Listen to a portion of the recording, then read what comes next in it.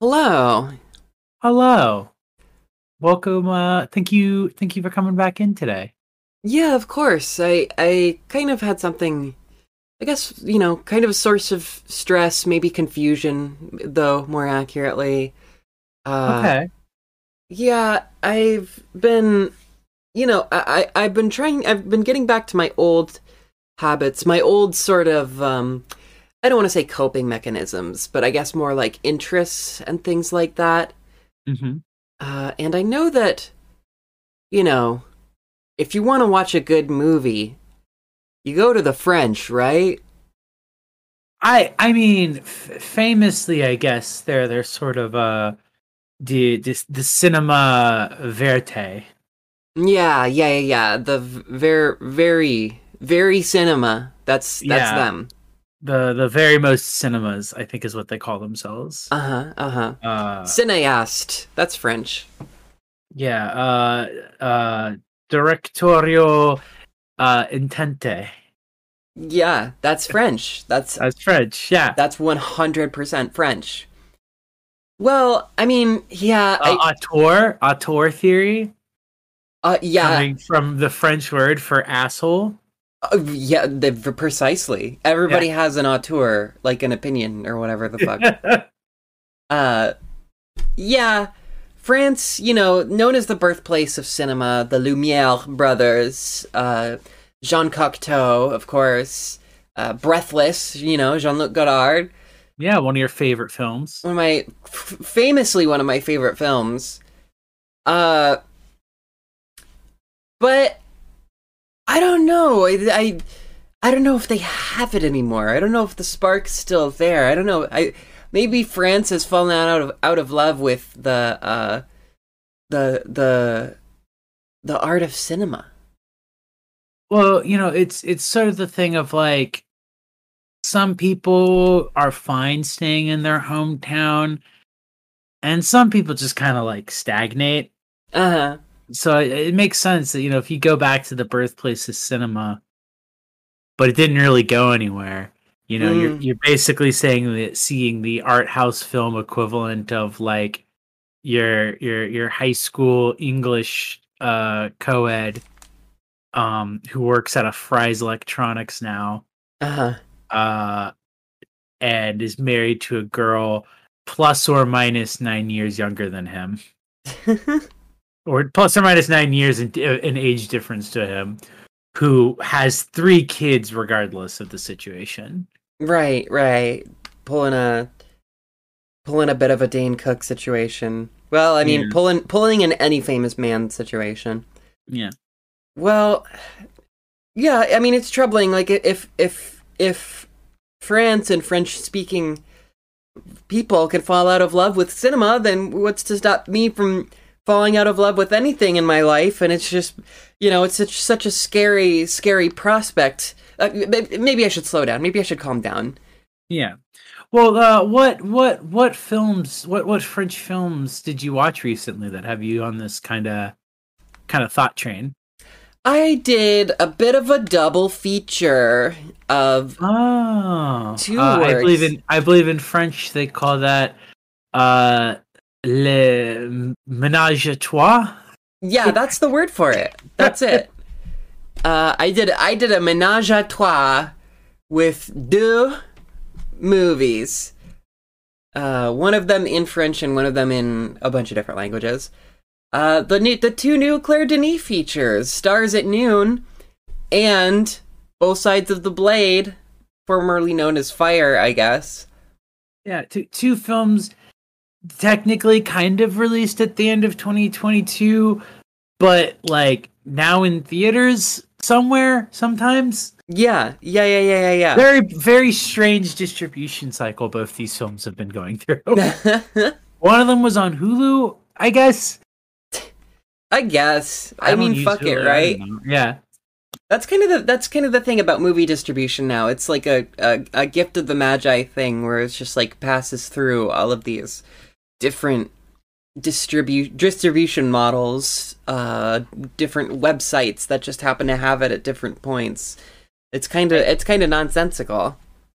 So my understanding from looking at this is that because I have to make sure which one. So Stars at Noon was an A24 joint, or was released by A24. Yes. Basically is the Hulu exclusive Claire Denis film, which is a horrifying concept. Yeah. Troubling. But is not actually been released in France yet. Kind of fucked up. Despite being a French film. Yeah. And then on the other hand, Both Sides of the Blade, I think that's the one that's currently like in theaters locally. Like it's like playing at AMC theaters but it was initially released as an AMC streaming. Like you could buy it like AMC on demand. That to me is nonsensical. Right? And previously it had a very limited film run by IFC. This is part of the reason why I was really confused and having trouble keeping track of them, is because both of them were released roughly in the same couple of months at the end of 2022, but like with wildly different distribution models, and one of them had its name changed like halfway through. Yeah, definitely a kind of interesting, an interesting arc there, an interesting story for that film to go through.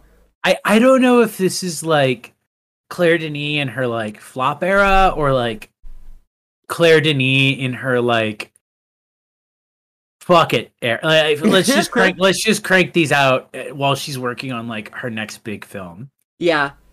Let's just do it like an anthology series or something. She's shooting her films like the Avatar sequels, where they're all being shot at the same time.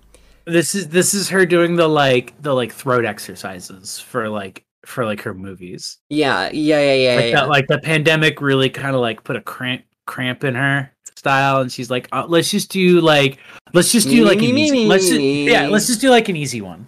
Yeah. And that easy one was called Both Sides of the Blade. Yeah, starting off with Both Sides of the Blade. I don't know. Did you get a chance to see this film? Check it out. I did. In fact, I just watched it yesterday. Believe it or not. Wow, that's crazy. Me too. And I could tell you like basically nothing that happens in that film. Claire Denis has like a really interesting approach to film, where the first hour of it, I don't know if she's just assuming that people are going to be getting late to the theater, but like just nothing happens in the first hours of her films now. Or I guess that's unfair. What happens in the first hour of the film is just, this movie is like an hour of just, oh, but my ex will be there. Oh, I can't see my ex. Yeah. Oh, but he'll be there. Oh, but isn't it weird? Oh, it's not weird. Oh, but he's my ex, and he'll be there, and he'll be there and I'll be there, and I'll see my ex who will be there, and that's so weird.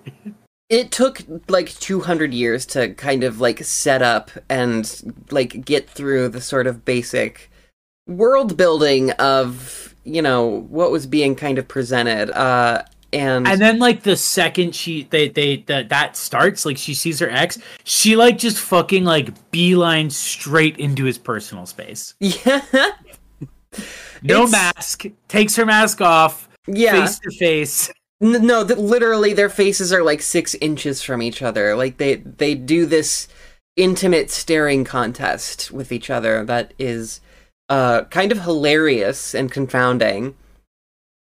Especially after, I cannot emphasize this enough, an hour of this like bizarre heterosexual ritual around seeing your ex at a work at your partner's fucking like work party, like the least possible threatening environment to see your ex in. Yeah, Do you think it is going to be weird if you are working with my ex at your job where you work? I don't know. I feel horrible about this. Yeah, it's kind of like nonsensical. It's a very we have a term around here that we use called fringding. I probably shouldn't expose the masses to fringding, but fringding. If you want to know what fringding means, just think about the Grant Kirkhope Banjo-Kazooie soundtrack, and now conceptualize that as a human interaction, and then you arrive at what we call fringding. Fringding has many uses and definitions, but it's the easiest way to describe. That is the best way to describe it. I would also put fringding in the same category as like putting two Furbies in a room. Yeah. Well, yeah, the shit they say to each other. That's fringding. Listen, Susan Sontag, get off camp. We're on fringding now. Fuck you. Camp is dead. Fringding is here to stay. Famously, Bruce LaBruce has said that camp is dead. Fringding is where it's at. I will say, I think Meeks came up with fringding. That's a Meeks phrase. I remember Meeks is the one who started saying that constantly at Ghost Planet. Yeah, shout out to Meeks Tape, Meeks and Poke on Twitter. Go get great a tattoo artist. Yeah, if you are ever in the Greater Pacific Northwest area. Yeah. Book yourself a tattoo, and you'll get to meet the world famous Romeo. That's so true, Romeo. I'm gonna put a picture of Romeo. Romeo, the wingless bat. 100%. Yeah. So it kind of. It progresses so melodramatically. I don't know if you felt this way, but I really felt as though I was watching some kind of, like, soap opera. Yeah. Like a cheap soap opera. Yeah. No, that's what I think was so weird about it, is that it's like... It's still a Claire Denis film, so it's like... There's a lot of good emphasis on, like, body language and stuff, but it's in the service of just like the cheapest, like most boring, like human drama. Yeah. And I love like just a simple human drama. Mm-hmm. But this is like third season Moral Oral. It does this better. Yeah. It just doesn't. I just can't get invested. And then there's all these other like elements to the story that like ostensibly seem much more interesting, but like the film doesn't really care as much. Right. Yeah, I mean there's the stuff with their son, which I don't know, I kind of appreciated that the film was being very, very obvious about the fact that this guy is like Vincent Lindon's character has a very sort of black and white view of morality, literally, where he spends, there's this whole scene of him like lecturing his black son about the way that he conceptualizes race and how race plays into, like, you know, how you're treated shittier by society, and he's like, oh, you just feel sorry for yourself, and you need to go back to school, and you need to think about what you're going to be doing with your life. Just this horrible, like the type of conversation that you have when you're an adolescent, but kind of made worse by being the black son of a white father in so many ways. Like, that was one of the best scenes because it was so illuminating about, like, Vincent Lindon's character's whole thing and how he fucking treats people. Very illuminating, and also Marcus, played by Issa Parika. I don't know if he's been in anything else, but he's the one who plays. He's the actor who plays his son. Yeah. Does just like a really, really good like detached teen. Uh-huh. Like where he was in the 2019 Les Mis film. That's funny. Yeah, I was gonna say Les Mis. Where it's like that kind of like simmering resentment, but has just like so accepted and been disinvested from it anymore that it's not even really resentment anymore. Yeah. There's this like passive like, oh, if I was more emotionally invested in like this dynamic, like it would be hostile, but I'm just so beyond that anymore that it's just like apathy. Just he carries that through with him in like every scene. Right. And it's great because you can see that he has such a different way in which that embodies with Vincent than with his grandmother, who I think is Nellie. Is that her name? Yes. I believe it's Nellie. Yeah. Where there's still obviously a bit of touch of tenderness there, but still a degree of like keeping her at arm's length because it's just like, well, he's just like, you're just not gonna get it. Like you just don't get what I'm going through. Yeah. Absolutely. Both in the typical teen boy way, and also in the way of like, he's like, okay, but literally, he's like, you're the white half of my family. Like, you actually literally do not get it. Yeah, absolutely. Yeah, so I don't know, like, it is only so interesting to watch. I love Juliette Binoche. I'm also tentatively love Vincent Lindon. I also love Mati Diop, who had a very small bit part in this, who was the director of Atlantics, which is a great movie. If there's anything to get out of this episode, it's go watch Atlantics, because that movie's fucking fantastic. But yeah, did we figure out who she was supposed to be in that scene? Like what her relationship is supposed to be? Like, is she supposed to be the mom or is she the social worker? I don't fucking remember. I don't think she's the social. I think the social worker is a completely different thing. I don't fucking remember. I don't know who Gabrielle is supposed to be. But I don't know. Maybe a friend. But yeah, it's really only so interesting to kind of see like the will I or won't I drama of Juliette Binoche deciding between her ex and her current husband, because it progresses somewhat nonsensically, which is maybe part of the point.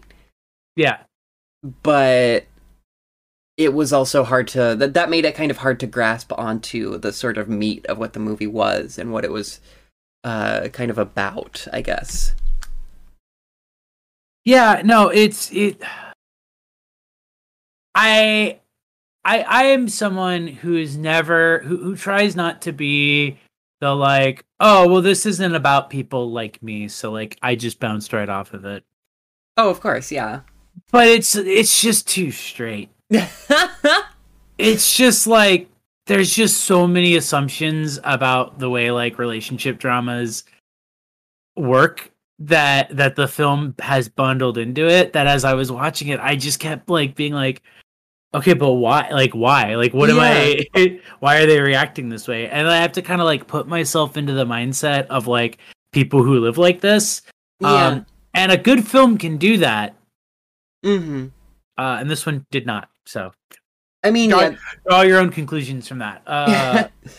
The most I can say is that we have this outline of Vincent Lindon's character who just like wants people to produce goodness for him in a way where like that really long conversation scene with his son, like he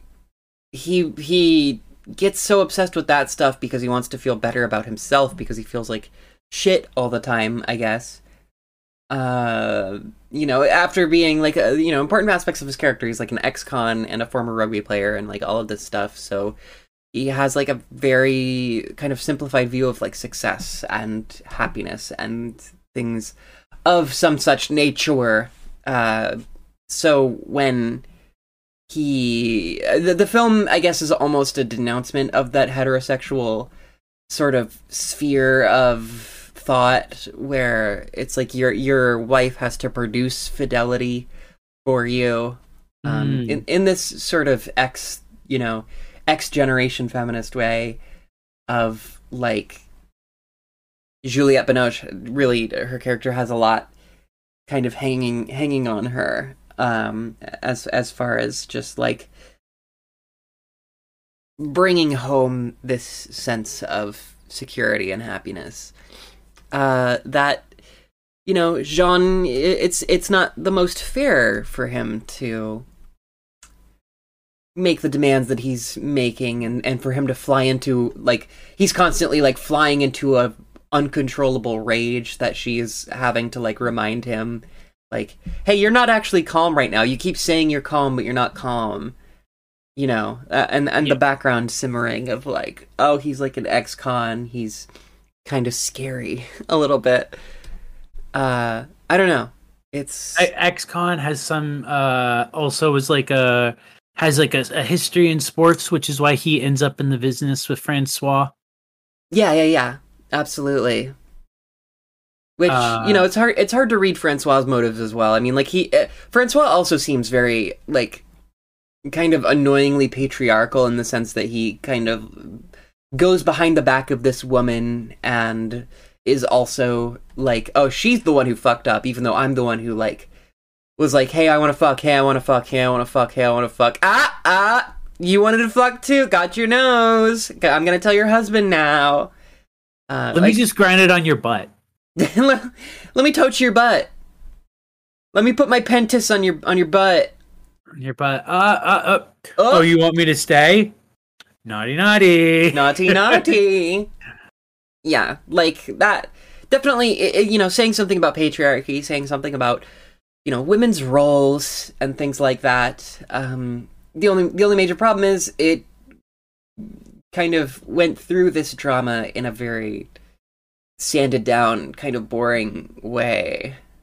And I don't know. I remember about halfway, well, a little over halfway through, I was just like, man, at least like Marriage Story gave me characters that like were fun to hate. Yeah. Like, fuck Marriage Story. That movie, I hated that film. Definitely a worse film. Yeah, definitely a far worse film, but that kind of caused it to loop back around of like able to like invest more in it because I just wanted to see what stupid shit it did next.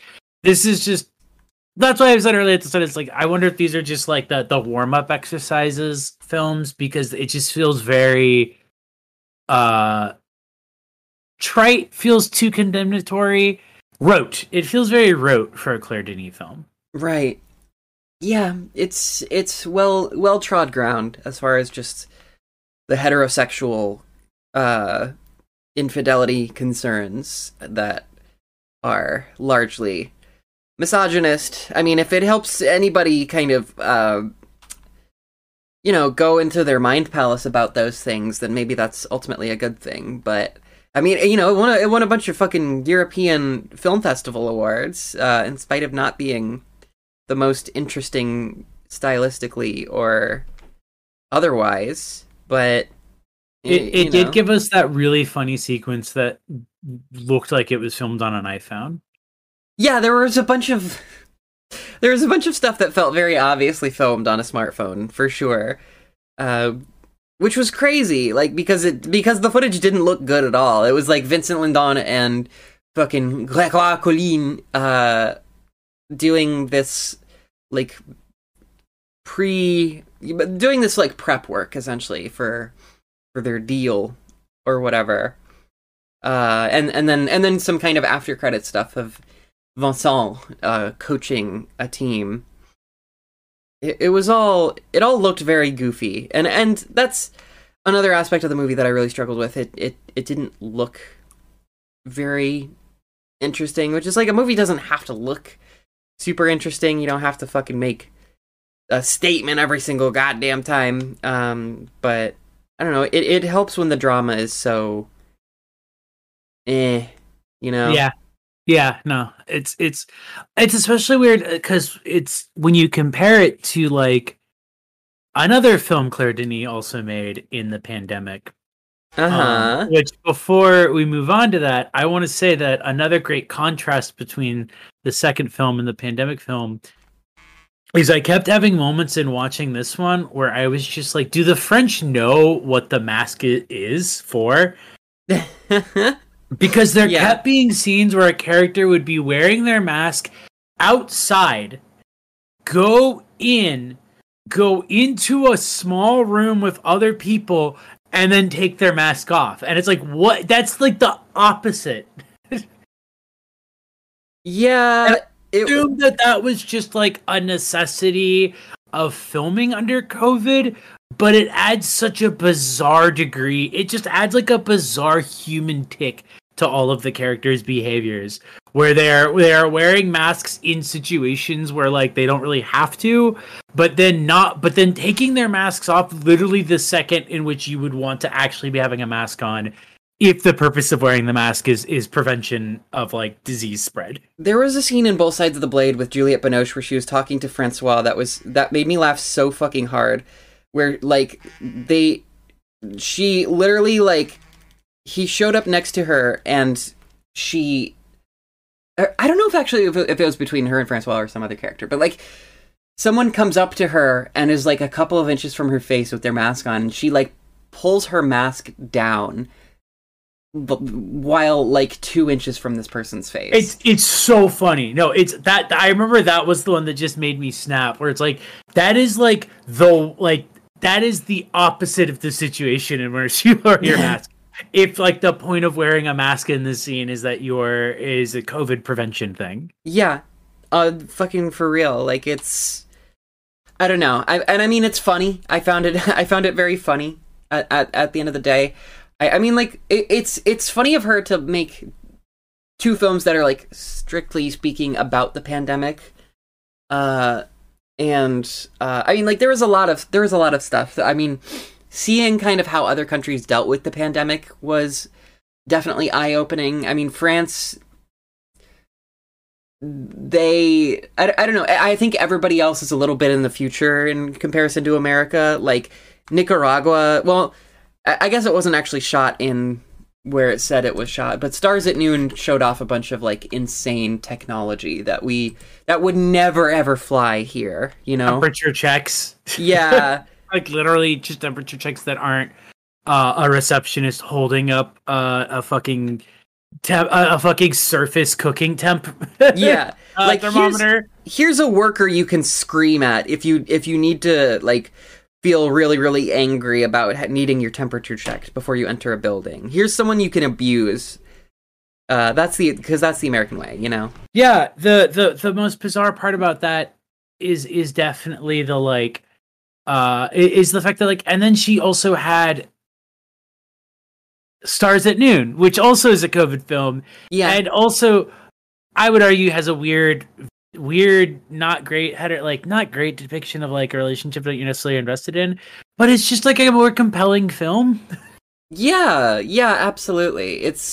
Well, I mean, the best place to start with regard to Stars at Noon is Margaret Qualley's character, who is insane. She's so fucking good. She is like a complete piece of shit to absolutely everybody. She sucks for sure. But that's what makes her great. Yeah. No, God. Let me pull it up. I always want to call her Maggie, but it's not Maggie. It's Margaret. Margaret Qualley, right? Margaret Qualley. Yeah, Margaret Qualley. Yeah. Her character, just like from the jump, they do such a good job of making it clear that she fucking sucks. And like the movie just like really kind of slowly makes you like enjoy watching her, but doesn't ever really change the fact that she just sucks. Yeah. And it's not like an endearing suck. It's a like, wow, you are a nightmare. I mean, she goes through this very small sort of, I mean, actually, I don't even know what I'm saying, because she definitely was sarcastic when she was hanging out with Benny Safdie's character and says, like, please for the first time, or something like that. So fucking funny. She is totally impudent and terrible. And I loved watching every second of her. There's a point at which she, like, screams at a police officer in his face. She like takes off her mask and shit and like starts screaming in his face mid-pandemic, and then she like runs outside and she's like, America's gonna fucking completely destroy this country. Our tanks are gonna come and we're gonna flatten you. The scene where she's with Daniel, the other main character, and he's like, "Oh yeah, you know, like I'm kind of interested in the election." And she's like, "You think there's gonna be an election?"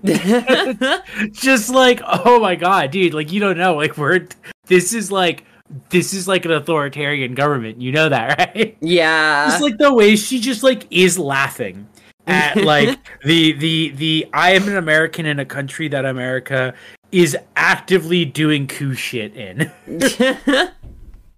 Yeah, I mean, you know, to be fair, she knows the score.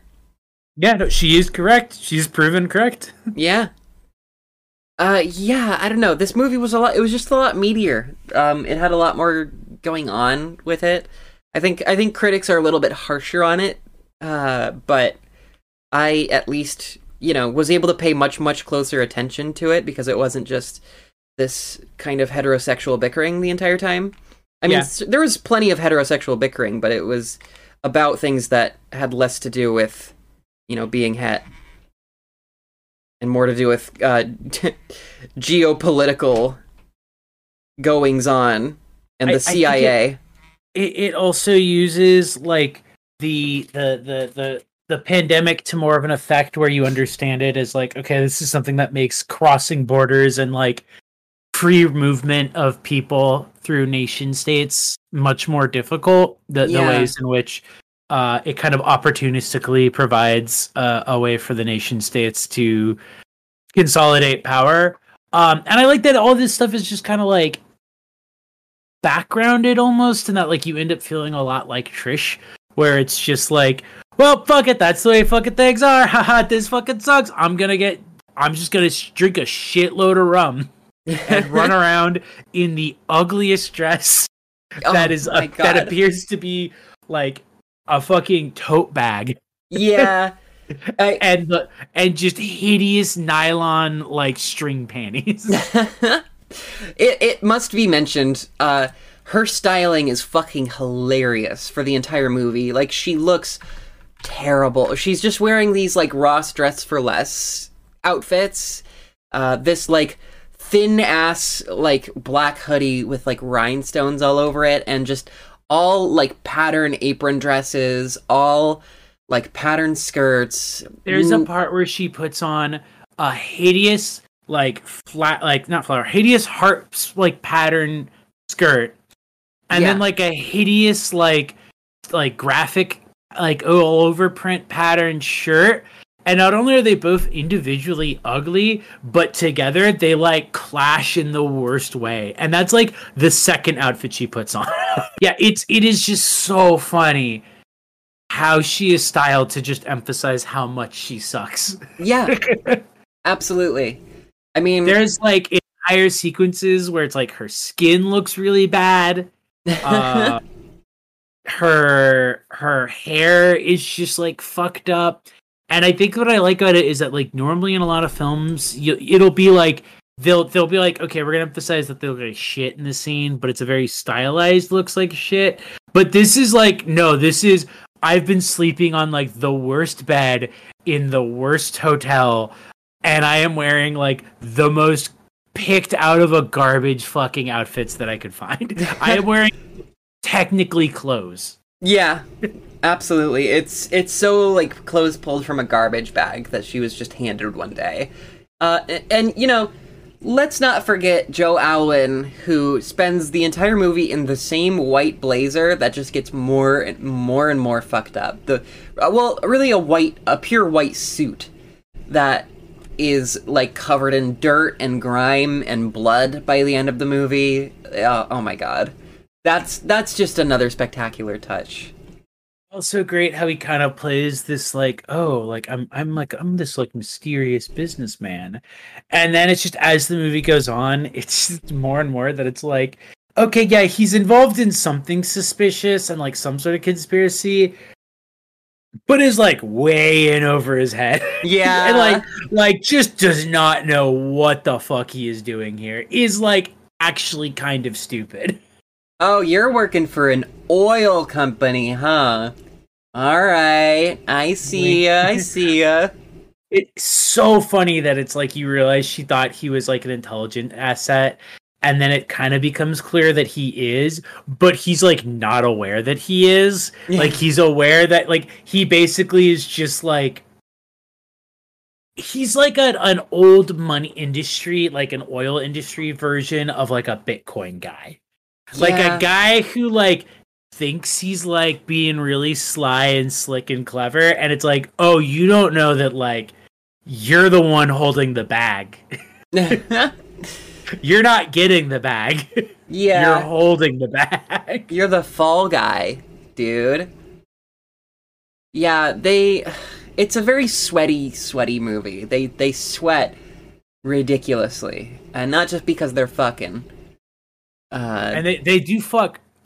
The first scene she has sex with someone in when she's sleeping with the Nicaraguan policeman, right? He's like a police. Yeah, he's kind of a cop. Like a cop of some type. And they're just like fucking like 2 inches from a fan because it's so hot. And they're just so sweaty and disgusting. And he's just like, oh, you're not purring. And she's just like, yeah, I'm not. Yeah, her hating the sex that she has with that guy is, God, what a performance. What a spectacular. I don't know. She gives a great performance. She definitely brought in her crying tech from the Kojima game she was on. Where it's just like a single tear that just like appears adjacent to her eye. Yeah, the Death Stranding acting school.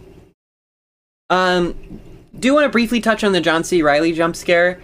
There's not too much to say about it. He does a Zoom call with Margaret Qualley, where he basically is like, hey, we never hired you, actually. You were just doing like some temp work for us. You asked for a bunch of money to go to this country and then wrote a bunch of articles about like murder, about like political murders and terrorism for our magazine that is telling rich people places to go to sit in a jacuzzi.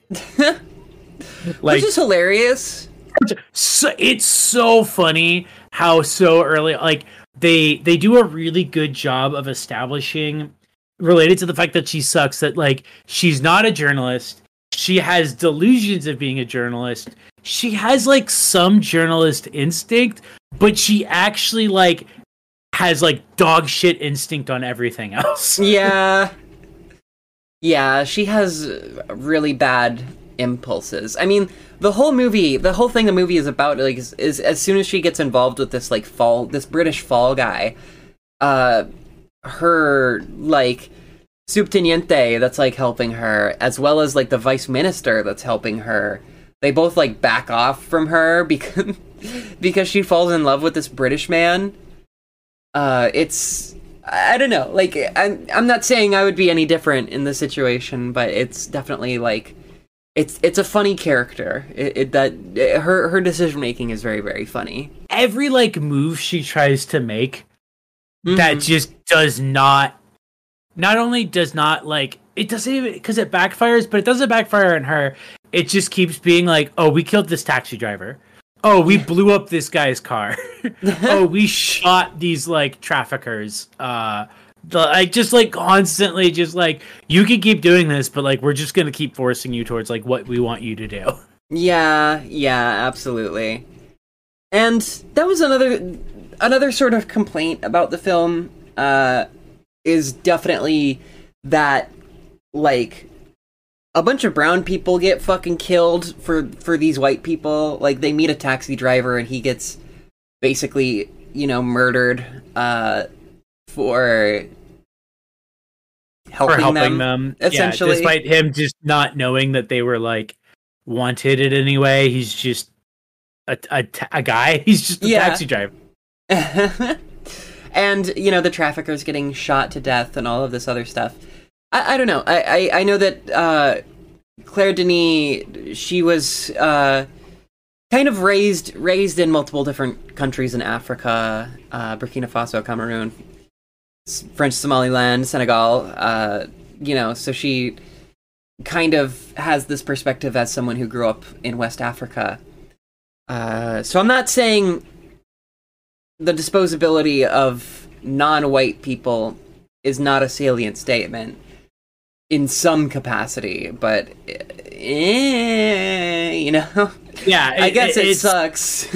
It's the thing of like it feels a little too close to like the sort of Breaking Bad disposability of non-white characters. Yeah. Even if like the film is trying to like lampshade that through how much these main characters suck and like make it clear how much that like this is an extension of like the grander political conspiracy that they're involved in, and also the like grander behavioral traits they have of just kind of exploiting people around them to cover up for their own fuck ups and like shortcomings.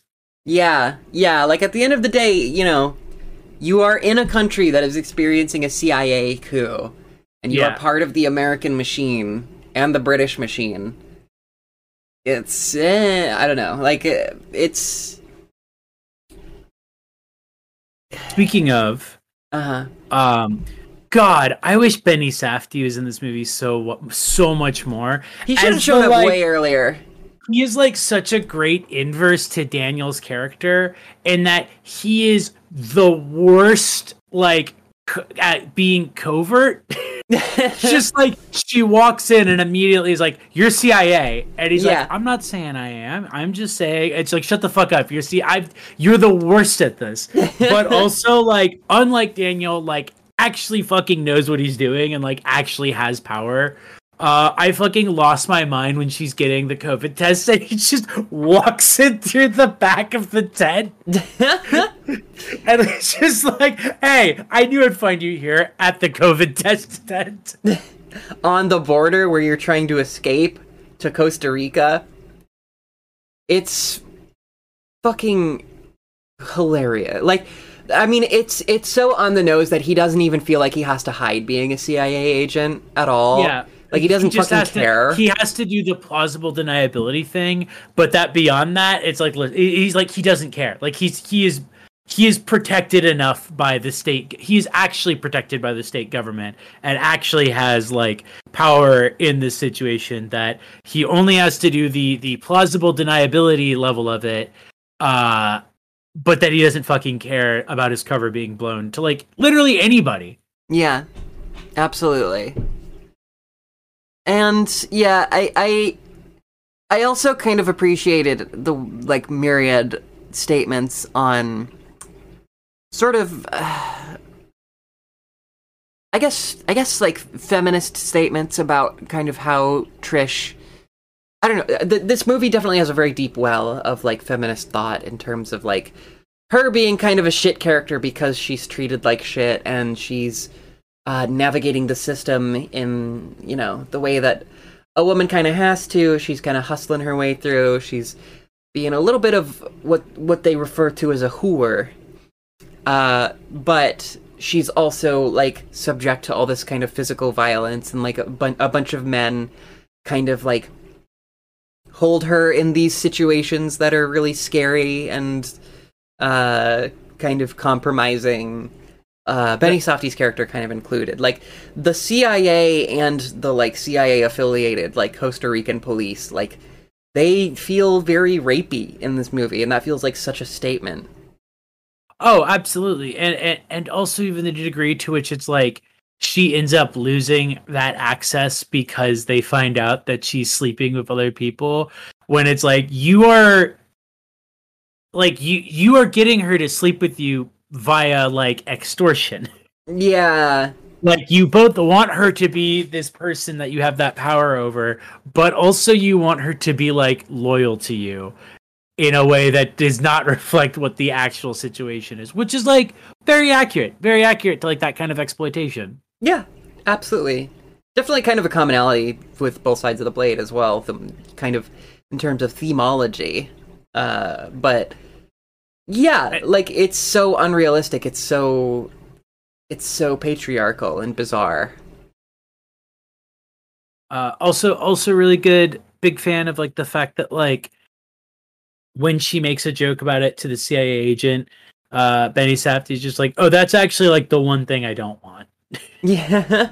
Like he's like, "No, actually, like I'm operating at a level of power here where like I don't need to worry about like petty interpersonal power, because I could just have you killed if I want."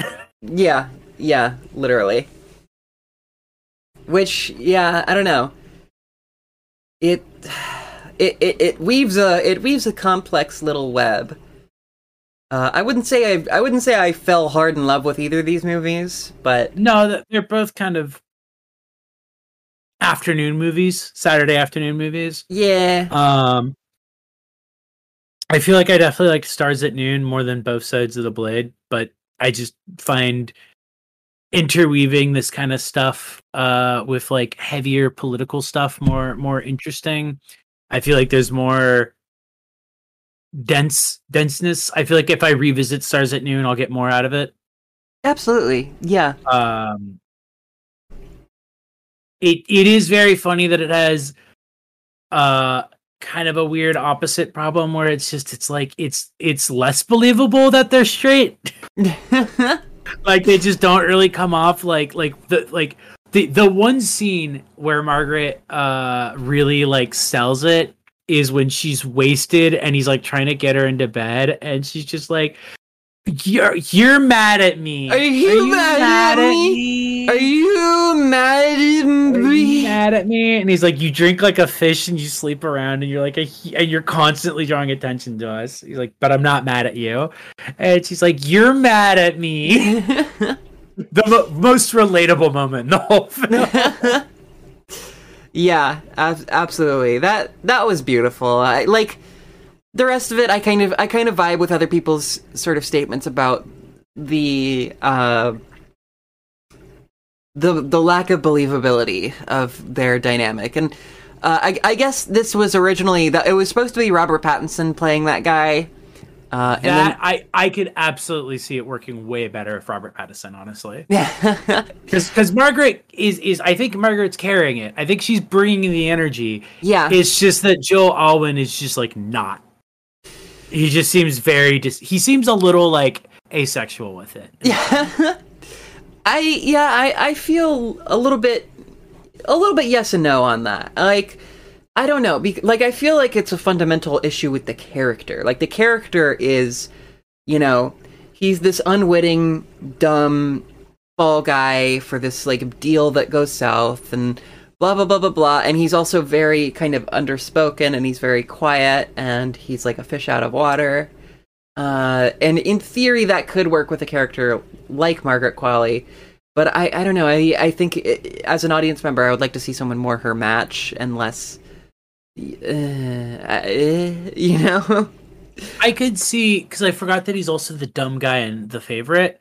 I could see him playing like that guy being really good in this role, like somebody who's more obviously the dumb guy at the end of the conspiracy who thinks he's at the center of the conspiracy. Yeah, that would be cute, at least.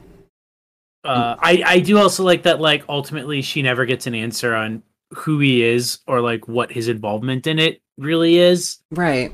There's that really good scene where she like calls out the name of like two. Especially like, because again, related to the fact that like she has some journalistic instincts, just dog shit other instincts. It's like it pretty consistently shows that she definitely knows who like all the big power like blocks in the country are. She knows what the dynamics are. She understands a lot of the teeming political undercurrent and like a good guess of like what the conspiracies at play are. But just like no sense otherwise of like how to navigate that. Yeah. Well, she's like reliant on these kind of few connections that peter out and we're very like tenuous in the first place. And she's like flying without a seatbelt too because she like doesn't have her passport for the entire movie, and she's just like hoping that her pussy will carry her to safety. which is not the most unreasonable. Every scene where she gets pissed off at the idea that she needs a passport is so funny. Okay, well, I need your passport to make this copy. No, you don't. Why? Why? Dumbass. So I don't get in trouble? No, do it anyway. What are you talking about? Yeah, that stuff is really, really good. I don't know. Yeah, like, I think it's just visually more striking, too, as a film. Uh-huh. I feel like the way she films our characters is a lot more evocative than it felt in both sides. Yeah. Well, I think it benefits from a more interesting sort of environment. You know, the backdrop is more lush and more textured. So it's only gonna accentuate the sort of human drama, I guess I would say. Yeah, no, that makes sense. You know, it really, I think that kind of answers the question of what French cinema needs. Uh-huh. Which is to get out of France. Yeah, get the fuck out of France. Get the fuck out of France. Boring ass place. Fuck France. Fuck the French. Fuck the French. Yeah, you know what? Fuck the French. If you're French and you're hearing this, I don't know, you're probably actually fine. No, I'm just kidding. Fuck you. Fuck you. Hey, I'm sorry if you're French. Sorry that you live in France. Yeah, anyway, you know, High Life better, Beau Travail better. What can you do? Speaking of, I think everyone in the world should watch Beau Travail. That's such a fucking amazing movie. You know, I don't know. I don't know how I feel about being like, this director. I don't think she's fallen off. I just think these were she got a hair in her ass about the pandemic and about the state of things, and she wanted to make a couple of statements here, you know, covering those topics. And God bless her for it. If anybody's looking for a movie from France that's very, very good that just came out, Saint Omer is really, really good. I just wanted to come in here and kind of wax about that crud. I wanted to get that off my chest. Yeah, get the. I think everyone has to eventually, you know, kind of come to terms with France. Yeah, and the role that it plays in our lives. You know, sometimes I don't know. Hey, you know, it's now is always the perfect time to cut a toxic film industry out of your life. You're so right. I think I've been just letting it, you know, take up mental real estate and take up space. And I need to just let it go. I need to let France go and live its own life. Eating fucking whatever gross shit they eat over there. I think it's time to give France a call. Hold on, I'm gonna make a call, a collect call to the entire country of France. I'm gonna go one by one, and you're okay with me doing that. You're okay with me doing that from your phone, right? If I just do that from your phone here in the office and just call all of France. Yeah. No, I guess that's fine. Hold on, let me just. Oh, I broke it. I'm sorry.